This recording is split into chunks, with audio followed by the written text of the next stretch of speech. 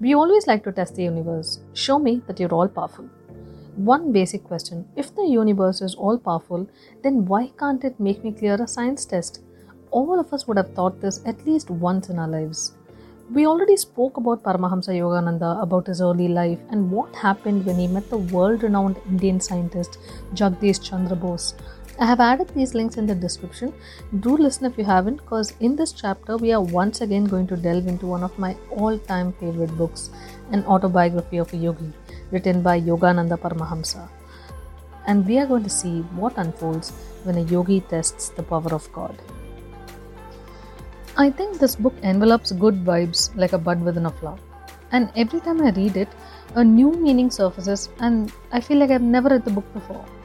Somewhere you transcend the literary meaning of each situation Yogananda is put through, and eventually you transcend to mirror his feelings in yourself.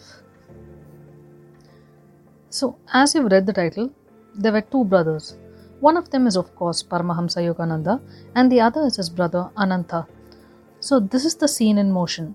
Yogananda, in the prime of life, is almost on the verge of choosing an ascetic life, and like any other elder brother would, Ananta tries to persuade Yogananda to choose a life of means. As the conversation gets heated up, Ananta asks Mukunda, Mukunda is Yogananda's childhood name. So Ananta asks Mukunda what exactly his plan is. The younger brother probably would have reverentially said that he is planning to go to Agra to see the beautiful Taj Mahal with his disciple Jitendra, and then they are planning to go to this little town near Calcutta to meet his destined guru, who would ultimately change a wandering young monk to a world-renowned yogi. Ananta is a practical man who has worldly aims and goals, and he challenges Mukunda if the universe can sustain his little brother for 24 hours without a single penny. Ananta casually remarks that it's very easy to pray and meditate when your belly is full, and asks what his life would be if he depended on God for food and shelter too. He actually told the future founder of the greatest yogic institution of India that he would have to resort to begging bowls if he depends on God for his daily needs. So this spurred Yogananda to take up the challenge that he knew was coming his way. Ananta cheekily suggested an ordeal that was impossible to win over. So this is how it goes.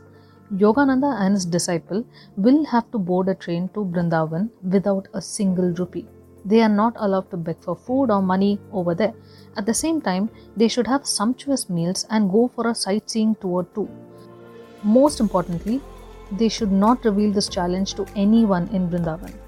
If both of them return to Ananta's house before 12 o'clock the very same night, then Ananta promises to become his younger brother's disciple.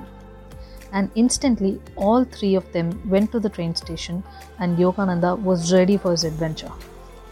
Yogananda's childhood was bountiful with miracles already, so he was extremely confident to moonwalk past the day, but his disciple Jitendra was as nervous as a fly inside a glass jar.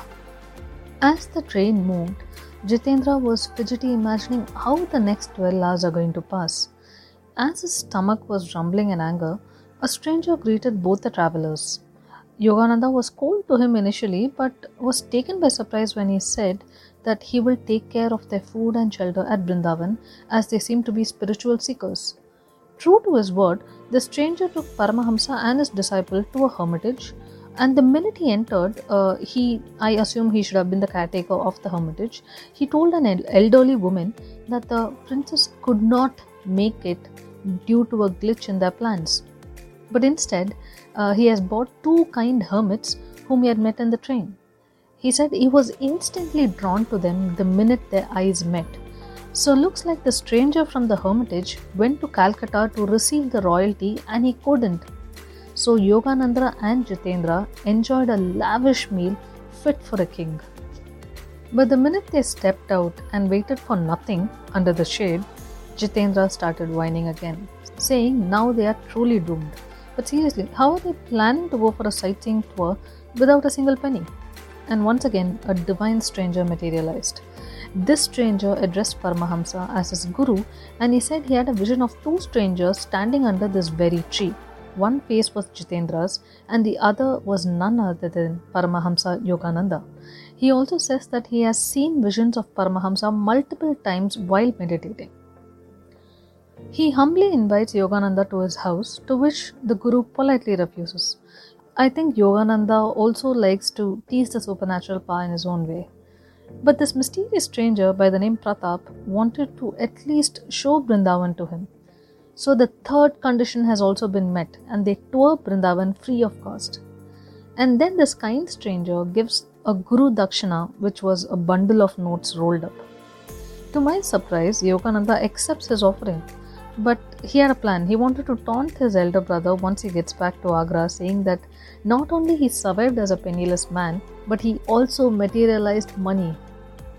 He also initiated Pratap into Kriya Yoga before he leaves back to Agra, and he tells Pratap that Kriya Yoga is his true guru.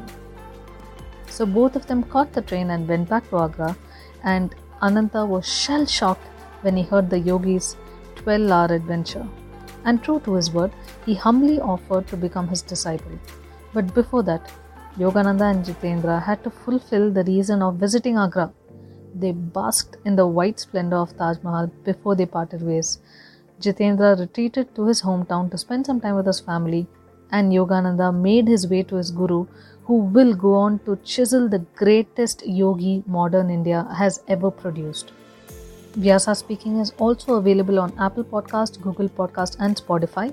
And if you like what you heard and want to hear more, don't forget to subscribe.